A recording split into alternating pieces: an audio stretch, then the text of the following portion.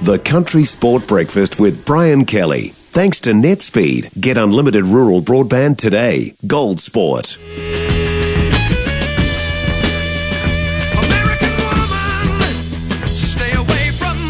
Well, it's time to go stateside to Washington, D.C. with our American correspondent, Amy Thaler. Thanksgiving, Amy, done and dusted. Got turkey left over, have you? Oh, my gosh. I have so much turkey. I've got bags and bags and bags in my freezer. I've got soup in the refrigerator. Just turkey coming out of my ears. Turkey for Africa, as they say. Absolutely, yeah. It was a great holiday in my brand new kitchen. You know, I did renovations this summer, and my kitchen worked really well. I hosted for 13, which was wonderful. I have to say, one of my favorite Thanksgiving was the Thanksgivings I did at the Y in Tauranga with, 51 people was my biggest, and everyone brought a plate, and I introduced many to pumpkin pie. Oh. I cooked, heaps of pumpkin pies at my house in Papamoa, and introduced everybody at the Y to pumpkin pie. It was, I just have such fond memories of Thanksgiving in New Zealand. Yeah. And of course, after Thanksgiving over there, it's the shopping frenzy, isn't it? Everybody goes crazy. Oh, it's crazy. So the day after Thanksgiving here is known as Black Friday. And, historically, it's one of the biggest retail days of the year. People used to line up at brick and mortar stores for hours, starting at the crack of dawn, to get the best deals. In fact, a lot of stores actually were open on Thanksgiving Day, and that's shifted a bit. Many are not anymore, to give people time to spend with their families. I have no idea if that still goes on, those long lines on the day after, because I wouldn't be caught dead doing that or leaving my house the day after Thanksgiving, especially after hosting for 13. And from the numbers, I'd say most people were on their sofas surfing and shopping. Economists and those sorts were wondering what the results would be like this year with inflation and the economy being what it is. But it turns out Americans just love to shop, to the tune of $9.12 billion in online sales, a record, and up 2.3% from last year. To understand the magnitude of that number, on a normal day, online sales are between 2 to 3 billion. So electronics, Natch, were a big component, ratcheting up 221% from an average October day. And of course, leading into Christmas, toys were a big seller as well, popping 285%.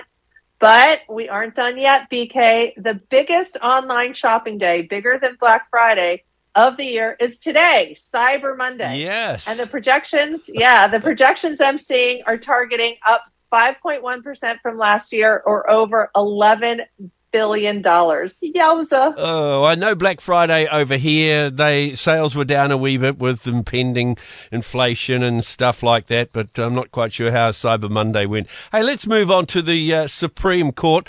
They've come out with another decision against old 45. Yeah, so after years of battling, the Supreme Court delivered the final ruling on the request for 45 to turn over his tax returns. The unsigned opinion, with no dissents, noted was a decisive defeat for 45 by a court with 3 of his appointees. The end result is that the Treasury Department will shortly turn over 6 years of tax returns for old 45 to the House, which has sought those tax returns since 2019. Now, the chairman of the Ways and Means Committee will now proceed to review them, but it's unclear if they will actually publish them. Remember that modern precedent is that presidential candidates, as well as sitting presidents, release their tax returns, have done so for, many, many years. 45's reluctance could be because the New York Times investigation discovered that he didn't pay any federal income tax 11 out of the 18 years reviewed, along with a few other questionable discoveries. Now, the court's decision was just in the nick of time for the Democrats, as come January, the control of the House shifts back to the Republicans, who would likely have dropped the request. And this is not the first time the High Court has ruled against Old 45. It has done so on 3 previous occasions. Old Teflon Don, nothing will stick. It's just amazing, really. It really is. It really is. I saw another big story relating to Elizabeth Holmes over here just this week. And we talked about her a while, about the blood testing startup company that she's in a lot of trouble, isn't she? Yeah, she is. Good old Elizabeth Holmes. Her now defunct blood testing startup Theranos received her sentence for defrauding investors to the tune of $945 million. The drama has played out for about a year or so now, and it's complete with shows on HBO, Hulu, YouTube, and more. Ms. Holmes now can spend her time critiquing all those shows from her Northern California prison cell over the next 135 months, which is just over 11 years. Wow. That time will be followed by 3 years of supervised release. Sentencing guidelines provided actually for 20 years. Her probation officer proposed 9. Her lawyer asked for 18 months of home detention, perhaps because she has a 1-year-old son and also happens to be pregnant with her second child. Prosecutors, however, recommended 15 years and $104 million in restitution. Word on the street, so to speak, is that it's unusual for the court not to follow the recommendation of the probation officer, but it's believed that the court issued the sentence as a deterrent to future startup schemes and a way to rebuild investor trust. It appears the court is sending a message, and I might suggest that good old Sam Bankman-Fried of FTX should be worried, very worried right about now. How the mighty fall. I guess she'll appeal that, won't she, that sentencing? Can she? She probably will appeal, but I don't think it's looking too good for her.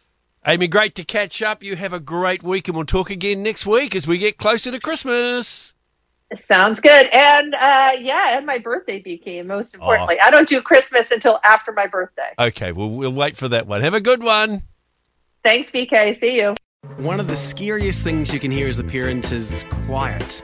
But if you do get a little quiet time, have a listen to The Parenting Hangover. It's not scary at all. If I bump into a couple and they have a boy and they have a girl, and I'm like, oh, boy, girl, snip. You've got a boy, you've got a girl, get the snip. You're done. You get to figure out what it's like raising a girl, you get to figure out what it's like raising a boy, save yourself a ton of stress and money, you've got your perfect little family. The Parenting Hangover with Clint and Jordan. New episodes every Thursday on iHeartRadio or wherever you get your podcasts.